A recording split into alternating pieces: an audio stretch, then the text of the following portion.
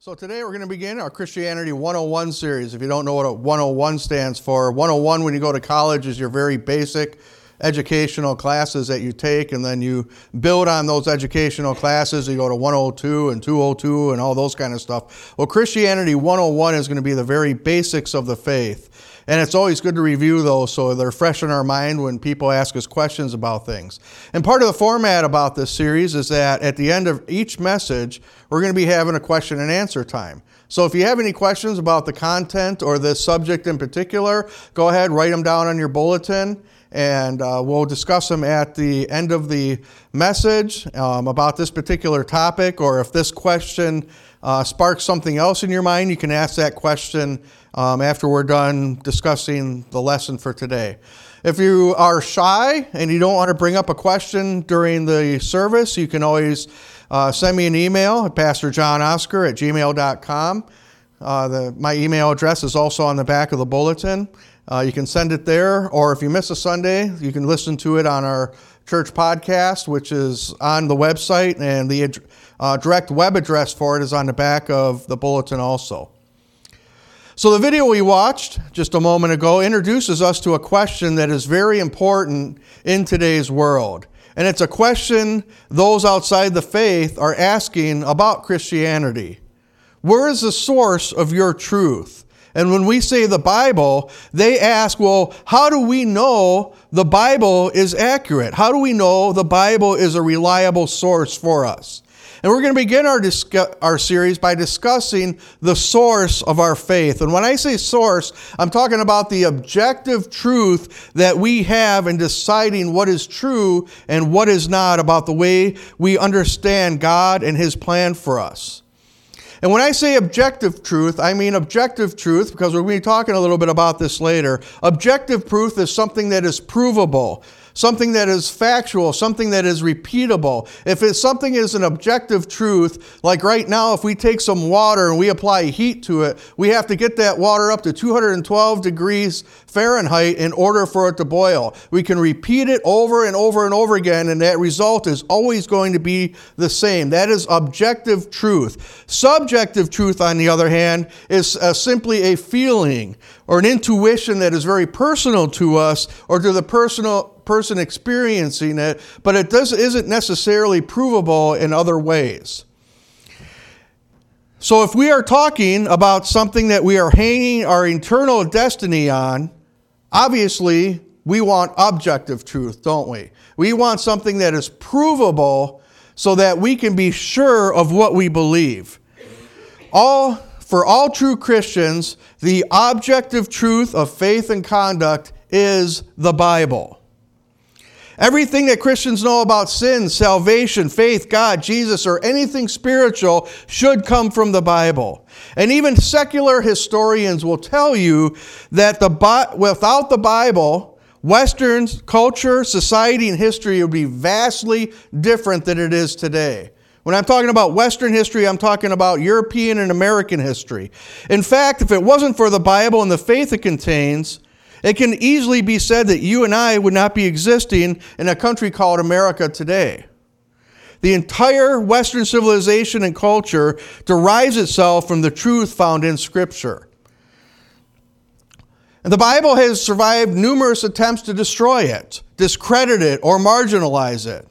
The Bible is the truth about the Creator God. It's the truth about the condition of humanity. It's the truth about the origin and source of evil and the way of salvation. This way of salvation and this truth that has brightened the lives and spirits of billions of people throughout history. It's the first of the 16 fundamental truths that we as an Assembly of God fellowship recognize. And within that 16 foundational truths, we say it like this, that the Scriptures, both Old and New Testament, are verbally inspired of God and are the revelation of God to man, the infallible, authoritative rule of faith and conduct. Very specific and very non-negotiable statement that begins our 16 fundamental truths. So today we're going to be exploring this truth and answering a lot of questions you may have about the Bible and we're afraid to ask. So why do we hold this book in such esteem? Why do we follow the words of a book that was finished over 2,000 years ago, or almost 2,000 years ago? And why is a book that is 2,000 years old relevant to our lives today? And why does it matter if you believe the Bible or not? Why do you have to know how to defend its truth? Well, because the Bible commands those who follow its words to be ready to give an answer for the hope that you have. We have to be willing and able to defend exactly how this Bible came into being. And this morning we're going to look at some of those basic facts and the history behind how we arrived with this book that we treasure so dearly. We're also going to see what the Bible has to say about itself and why it is so important for us to study it, and even more importantly, allow it to study us in our spiritual lives today. So as we get into this, let's start with a word of prayer. Father God, I thank you. I ask, Father, that you just make your word real to us today. That you'll give us a passion for your word. That you'll give us that same spirit that was within the author of Psalm 119, that we thirst and hunger after your word. And that we will be willing to defend it to a world that is increasingly refusing to believe the truth that is found within it. Lord God, we thank you this morning. We just ask that you be with us. In Jesus' name, amen. So the question I want to answer for us today is twofold. One, can we trust the Bible as being the authentic and truthful revelation of God and his plan for humanity? And number two, how does it affect our lives today?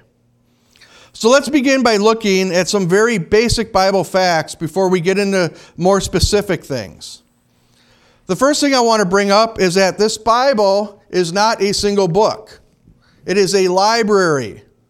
It contains 66 different books within it, in sections called the Old and the New Testament. And this is an extremely important distinction for us to understand when it comes to reading it and interpreting it and understanding the time and the culture that it was written to.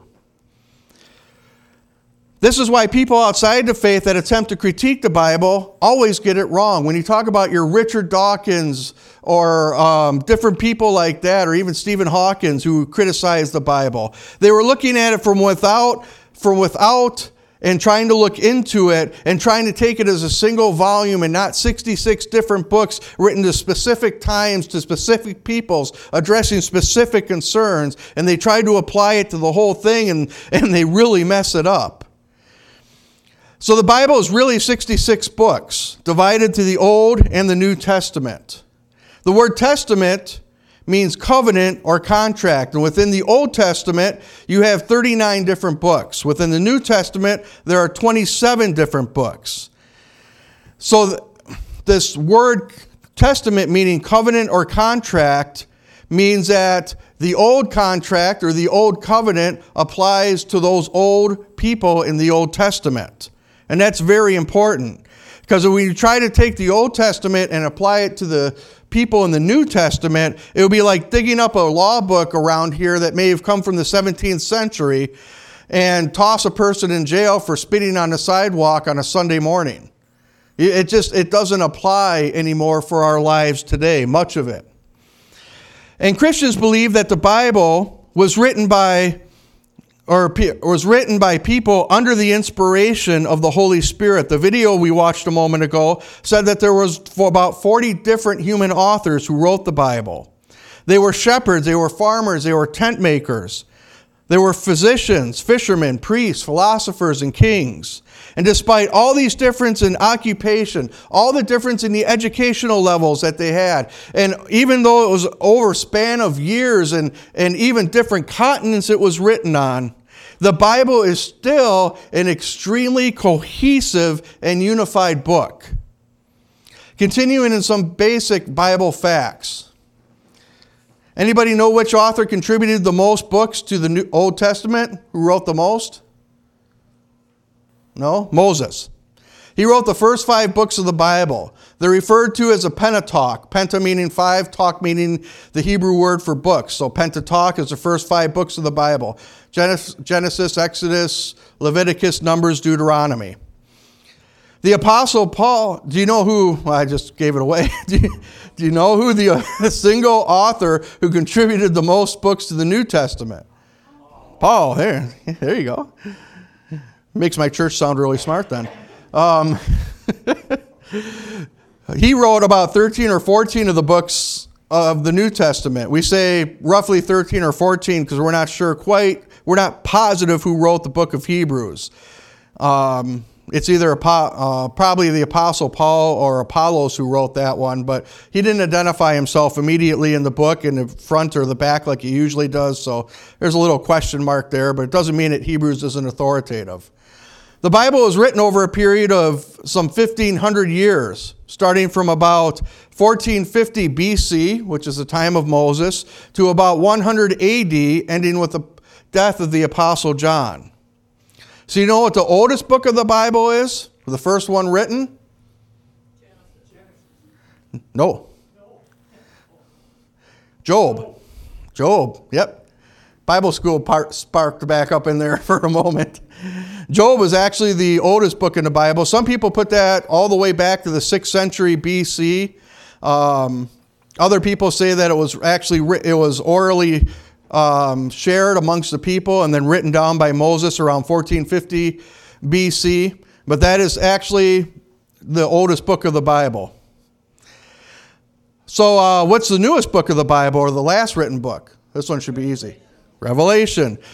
Book of Revelation, the New Testament, written about 95 AD. The Bible was written in 3 languages. Which ones? You remember? Greek, Hebrew, Aramaic. Yep.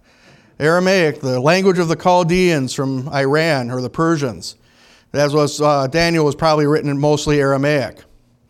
A few other trivia facts that'll help you look cool to your Christian friends. What's the longest book in the Bible? Psalms. What's the shortest book in the Bible? 2 John. Yep. Longest chapter in the Bible? Psalm 119. Some Bible quiz people here. Shortest chapter in the Bible? Psalm 117. Well, that's coming up. What's the longest verse in the Bible? Don't worry, I won't read it. Esther 8:9. And the shortest verse in the Bible? James. Yep, Jesus wept, John 11:35. Now, this is a really interesting thing I found. As of last year, 2018, how many languages have the Bible been translated into? 2018. Happened to just match the year. With countless more partial translations and audio translations, because many of the languages on earth don't have a written component to them. They're tribal languages, and nobody's actually put an alphabet together for them. And that's an enormous amount of translations when you consider like the second most popular author in the English language is Shakespeare. He's only been translated into 50 languages. Do you know that the Bible is still the best-selling book in the world, even in our secular culture right now? Over 100 million copies are printed each year. 100 million copies. That's incredible. Those are some fast facts, but how did we decide which ancient writings made it into this book? Do you know how the church figured it out? Because this is an actual topic that's still being discussed right now. There's I don't know if it was a trilogy, 2 or 3 movies that were made of it, and a book series by Dan Brown called The Da Vinci Code that openly attacked how the church selected the scriptures, and he accused the church of corruption and of forcing women down and just picking and choosing what they would have to keep the church in power, and just a whole bunch of lies that he said about the church. So let me explain to you the very laborious process that the church went through to decide which of the writings that it had in its possession were actually scripture. So the Bible went through several councils and processes by which it was divinely recognized as God's word and then canonized. And what does canonized mean? The word canon is derived from the Greek word kanon, meaning a measuring rod. In other words, it was a measurement that was placed to the scriptures, or a standard that was placed to the scriptures that had to be followed in order for it to be recognized as being divinely inspired. So, to recognize which writings were inspired, they used the following primary 4 criteria. There were many criteria, but these were the primary 4. Number 1 was authorship. Who wrote this book? Was this just some guy down at the local store who wrote the book? Or was this a recognized spiritual leader who wrote this book? That was the first canon or first standard they applied. The second one was acceptance. Remember that the church at the time that they actually put all these books together was widely scattered. They were being persecuted. They were being hunted down to be killed by the Roman Empire. So whichever scriptures were being used by the most churches, they would use that and say, well, as long as all these churches are recognizing that this has that divine touch to it, we're going to recognize that as scriptures. And if the writing in question or the book in question or the scroll in question passed these first 2 tests, then they went to the third, which is coherency and agreement. In other words, did the book contain any ideas or doctrine that conflicted with other scripture? And this is the standard, by the way. If you grew up Catholic, you know that you have 7 additional books in your Bible. They're called the Apocrypha. But when you read the Apocrypha, and I've read some of the Apocrypha, you immediately see different things in those scriptures that contradict the rest of the Bible. So when they went and put this test to those 7 books of the Apocrypha, they immediately pushed them to the side and said, no, those can't be divinely inspired because God's not going to say something here and contradict it throughout the rest of Scripture. So that's what disqualified some of those books from being recognized as scriptures. And number 4 was inspiration. They were recognized as having the divine presence, the divine character, and the divine plan revealed in its writings. And that's really the only subjective standard versus those objective standards that the church used before this. Now, the Old Testament is believed to have been canonized by the Jewish people about 90 AD at a place called Jamia in Israel. It is called the Council of Jamia. And the Jewish or Hebrew Pharisees, Sadducees, their council at that time recognized the Old Testament books as being divinely inspired and written of God. The entire New Testament as we know it today was canonized at several church councils, the most important being the Third Council of Carthage in 397 AD. At that meeting, they also agreed which of the Old Testament books were canon. The Bible was first translated from its original source languages into the modern language of that day, which was Latin. That was the language of the Roman Empire. And it was translated into Latin about 382 AD by a man named Jerome. He was a Catholic theologian. And this is called the Latin Vulgate version of the Bible. The first English translation was made in 382 AD by John Wycliffe. And the church heavily persecuted for translating it into the modern language. And then in 1454, a very seminal moment happened in human history. This is a very important moment. Most of you probably don't even realize it. But in 1454, Johannes Gutenberg invented the printing press. Guess which is the first book that rolled off the presses? The Bible.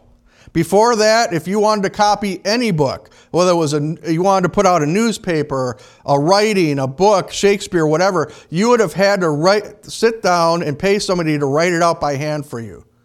So if you ordered a Bible today, you'll get it in 10 years because they're probably a little behind in their ability to copy. So the printing press changed everything and enabled us to quickly record the writings of people. Those are some basic facts, but let's dig a little deeper about the documents used to translate the Bible into languages that people today can read. So what were the source documents of the Bible? The major source documents of the Bible are books called codexes.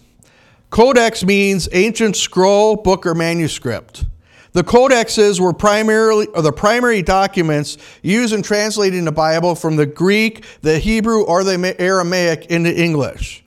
There are 4 codexes still in existence today. The 2 primary and 2 secondary. The oldest ones that are used and referred to most often when translating the Bible into modern English are known as the Codex Vaticanus and the Codex Sinaiticus. We'll get into that in just a little bit. When we look at ancient documents and we're trying to decide which ones are the most true, you want the oldest one possible. And you say, well, why would you want the oldest one possible? Well, think about this. Let's say we go up to Quick Trip to get lunch or into a restaurant or whatever to get lunch after church today, and somebody robs the place where we're at. When the detectives come and interview us about the robbery, they're not going to say, why don't you guys go home and relax and come back next week and then we'll get your statements. They're going to want the statement from the people as soon as possible from the event that happened, because that's when your memory is going to be the most sure of what happened, right? I mean, a week from now, people are going to be talking about the robbery. It's going to mess with your memory. I just took a psychology course again, and they were talking about all the research that has gone into memory, and they were talking about how easy it is to manipulate people's memories in ways that you don't even realize. For example, if the guy who robbed the Quick Trip had a blue shirt on, and you know it was blue, but all the other 10 witnesses that were there said it was green, your memory will change and put that person in a green shirt. So it is very, very critical when we're talking about these ancient witnesses and looking back at what was written, that we get the oldest, most reliable manuscript as close to the time that these events actually took place as possible. And theologians view the codexes and other biblical sources the same way. The closer to the actual events, the better to get to the truth of what happened. We don't have the original documents anymore. They were destroyed by an emperor named Diocletian. He came to power in 303 AD and destroyed much of the written documents that the church had at that time. He was trying to wipe Christianity off of the face of the earth, and he came very close to doing so, but a lot of the churches were still able to hold on to copies of those letters, even though he tried to kill people who had them. After Diocletian died, a man named Constantine became emperor of Rome and eventually converted to a belief in Christ. And as soon as that happened, the churches all got together with all those separated documents that they had, and they wrote it down in the oldest of the codexes. And the oldest codex is known as the Codex Vaticanus, and it's dated at about 325 AD. That was when one of the first church councils happened. And it's kept right now. It's still in existence. It's kept at the Vatican in Rome. The Textus Receptus, which is a retranslation of Jerome's Latin version of the Bible, is the source document from which the King James Version of the Bible is taken from. That's what they used to translate the King James Version in 1611. There's also the Codex Sinaiticus. The Codex Sinaiticus has a very interesting story behind it. This is dated at 330 AD when it was written, 5 years after the other codex. This was discovered by a theologian named Constantine von Tischendorf in 1844 at a monastery in Mount Sinai in Saudi Arabia. The Catholic monks there had kept these codexes and copies safe from the Roman Empire for over 1,500 years. They guarded these. Unfortunately, after the centuries went by and Rome fell and ceased to become a threat to them, the monks, generations after generations of these monks went through, and they forgot eventually what they were really guarding. All they knew is they had a whole bunch of pots filled with scrolls sitting in a back room. They had no idea what these scrolls even meant. Nobody could even read the languages anymore. So they decided to use it as kindling. They had it back there. They had hundreds of these scrolls back there. And whenever the fires would go out and they couldn't get it lit, they would grab one of these scrolls, toss it in the fireplace, and be able to light their fires again. Konstantin Tischendorf went and visited this monastery, and being a theologian, he could read all those ancient languages. He started looking at them and said, oh my gosh, this is scripture. And so he got the monks to give him and buy a lot of these scrolls from them. And with that, he was able to put together the Codex Sinaiticus. And they contain the oldest and best translation of the New Testament in existence. In fact, most modern translations of the Bible are translated using this codex as a primary source, including the New International Version, which is the one that's in your pews right now. Those are the two primary sources. There are also two secondary codexes. We won't go really into those. The Codex Alexandrinus, discovered in Alexandria, Egypt, and the Codex Ephraemi, found in Israel, and it was written about 450 AD. They carbon date and do all that kind of stuff and figure out when it was written. Those are the two codexes that are used to compare with the older ones to ensure that what is written is true. Now you may ask, well, what about the Dead Sea Scrolls? What's with the Dead Sea Scrolls? Well, the Dead Sea Scrolls are copies of the Old Testament that were kept by an offshoot of Judaism called the Essenes. They were found by a shepherd boy in 1946 and contain the second oldest fragmented copies of the Old Testament, which confirm the content of the two primary codexes that we use. Besides the codexes, the whole books of the Bible, there are over 10,000 source documents or fragments or ancient copies of books of the Bible dated prior to 500 AD in existence today. And when you compare that with other ancient documents, such as the writings of Socrates or Aristotle, Plato, Julius Caesar, you're talking about having less than a dozen copies of their writings respectively. And a lot of those writings that we do have are contradictory. You can't even tell what they were saying a lot of the time because they contradict each other. So what does all this boring Bible school history, theology stuff have to do with biblical manuscripts? And what does it mean for us today? What it means is that the book you have access to on the internet or your phone or in a pew in front of you is accurate to what the original authors wrote. You say, well, how accurate are all these across from each other? They're written at different times, different places. How accurate can they be with each other? Depending on which scholar you follow, 95 to 98.7% accurate with one another. We're talking about every I dotted, T crossed in their language.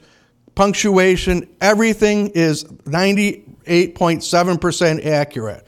And the differences you see are mostly punctuation, slightly different spellings of the same word, or copy errors from one manuscript that is corrected in others. And no doctrine of our faith is influenced by any of those discrepancies.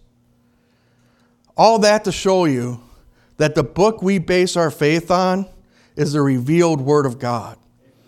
We already talked about other ancient writings and how they contradict each other, how they say totally different things.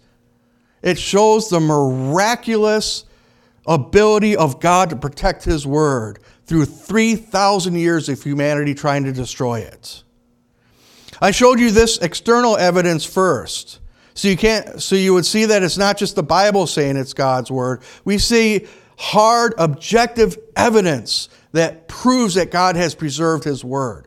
The Quran can't say that. The writings of Buddha can't say that. None of those other religions can say that their copies of their scriptures have survived like that through the centuries. No one can say that. There's no other explanation of how the Bible made it through that and still maintain upwards of 98% integrity and accuracy. So that's the external proof of the Bible's veracity. What does the Bible say about itself? Well, the Apostle Paul spells this out for us in 2 Timothy 3:15 when he said that all Scripture is God-breathed and is useful for teaching, rebuking, correcting, and training in righteousness. That phrase, God-breathed, is a literal translation of the Greek, theopneustos, which theos being God, pneustos meaning a breath. God breathed into the authors of the Bible and allowed them to write down divine truth. It doesn't mean that God used the ancient people as court stenographers. It wasn't like they were sitting there with a pen and a scroll and just writing down as God spoke. God used the different people that he spoke through and used them according to their education level, according to their personalities. It's called the verbal plenary inspiration of Scripture. And it says that God worked with and through the human writers of the Bible, allowing them to use their own words, own style, own personalities to convey the scriptural truth as God led them. Last week we talked a little bit about God breathing on things and producing life. How much more so did he breathe into the people that wrote the Bible and produce the life that we have today through it? Another scripture that supports this idea is found in 1 Thessalonians 2:13. It says that prophecy means that God speaks through humans. For prophecy never had its origin in the human will. But prophets, though human, spoke from God as they were carried along by the Holy Spirit. And this scripture simply confirms the basis of how we believe the scriptures came to be. And you see the truth of divine inspiration through the fact that the Bible contains no contradictions. That's one of the most popular tools that the world wants to use. Well, the Bible is full of contradictions, and I always say, show me one. You're just hearing that because you saw it on Twitter. You saw somebody on TV say it's full of contradictions. Show me one. I've never been able to have somebody do it. They will say that it's full of contradictions, but it's not if you know how to interpret it. I mean, after all, if you look at the Bible trying to find something wrong, you'll probably find it. This is where Hawkins and Christopher Hitchens and all these kind of people go wrong. If you go in looking for something wrong, you're probably going to find something wrong because you're looking at it from the wrong heart. Remember in the beginning of the message, I said it's 66 books with one central message. So if you go into the Bible looking for something wrong, according to what you believe, you might find it. But when you look at it as a whole, you will see it flowing through the whole salvation history. So what's the mission of the Bible? Why did God go through all this work, creating, protecting, and transmitting this truth for us to live by? Well, the Apostle Paul told us the Bible is used for teaching, rebuking, correcting, and training us in righteousness. In essence, it's our guide to make us look like Jesus. It's not just a book to read, it's a book that reads us. It's both a window into the heart, mind, character, and plan of God, as well as a mirror that reflects back on us and lets us know how we are falling short and how we need God's help to live according to how He wants us to live. The author of Hebrews puts it this way.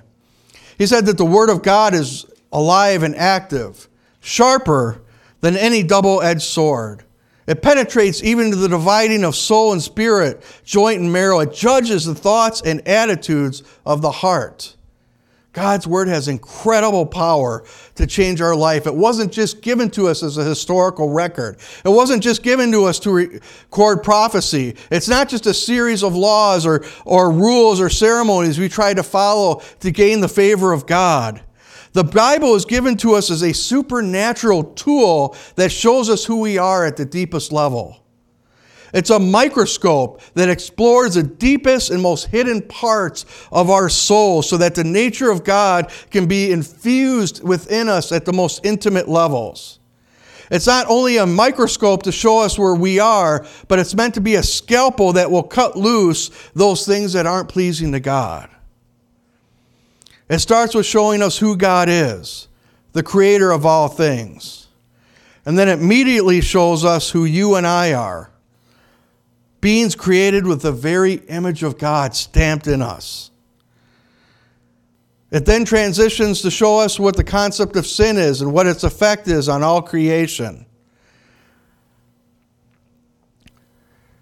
The rest of the Old Testament shows us the progression of salvation history by focusing on one people group called the Hebrews and how they interacted with God. It shows their successes. It also shows their raw failures. that led to God disciplining them in various ways. The New Testament shows the life and teaching of the God-man Jesus as he came and died to appease divine justice so that we did not have to bear the consequence of our rebellion and so we can regain the favor of God. Jesus came and tore down religion and replaced it with the original intent of God creating you and I, to live in close, intimate relationship with him, so that his very presence and spirit could be once again entwined with ours. The New Testament further spells out the meaning of the church and its mission to carry this good news called the gospel throughout the entire earth. Jesus himself told us that this gospel of the kingdom will be preached to all nations and in all tongues, 2018 as of right now. And after that, the end will come when he comes and restores and establishes the kingdom of God on earth. That's the power of the Bible. And that's the reasons that we can trust it as our authoritative rule of faith and conduct today. Finally, I close with a very sobering warning about the Bible that is found at the end of the last book of the Bible called Revelation. In Revelation 20:11, it says that John says, "I saw a great white throne and him who was seated on it. The heavens and earth fled from his presence, and there was no place for them. And then I saw the dead, great and small, standing before the throne, and the books were open." There are different books opened at this time. The book of remembrance, recording everything that has ever been done by everyone who has ever lived. The book of life, recording those who have put their faith in Jesus. And the Bible. The Bible is what you will be judged by, because it is the canon, the measurement that God uses against you and me, or puts us up to. Continuing on in Revelation 20, it says, "Another book was opened, which is the book of life. The dead were judged according to what they had done as recorded in the books. The sea gave up the dead that were in it, and death and Hades gave up the dead that were in them, and each person was judged according to what they had done. Then death and Hades were thrown into the lake of fire. The lake of fire is the second death. Anyone whose name was not found written in the book of life was thrown into the lake of fire." The book of Revelation ends with this warning that refers not only to that book, but I believe to the entirety of Scripture. When John says, "I warn anyone who hears the words of the prophecy of this book, if anyone adds anything to them, God will add to that person the plagues described in this book. And if anyone takes words away from this book of prophecy, God will take away from that person any share in the tree of life and in the holy city, which are described in this book." God is jealous of his word.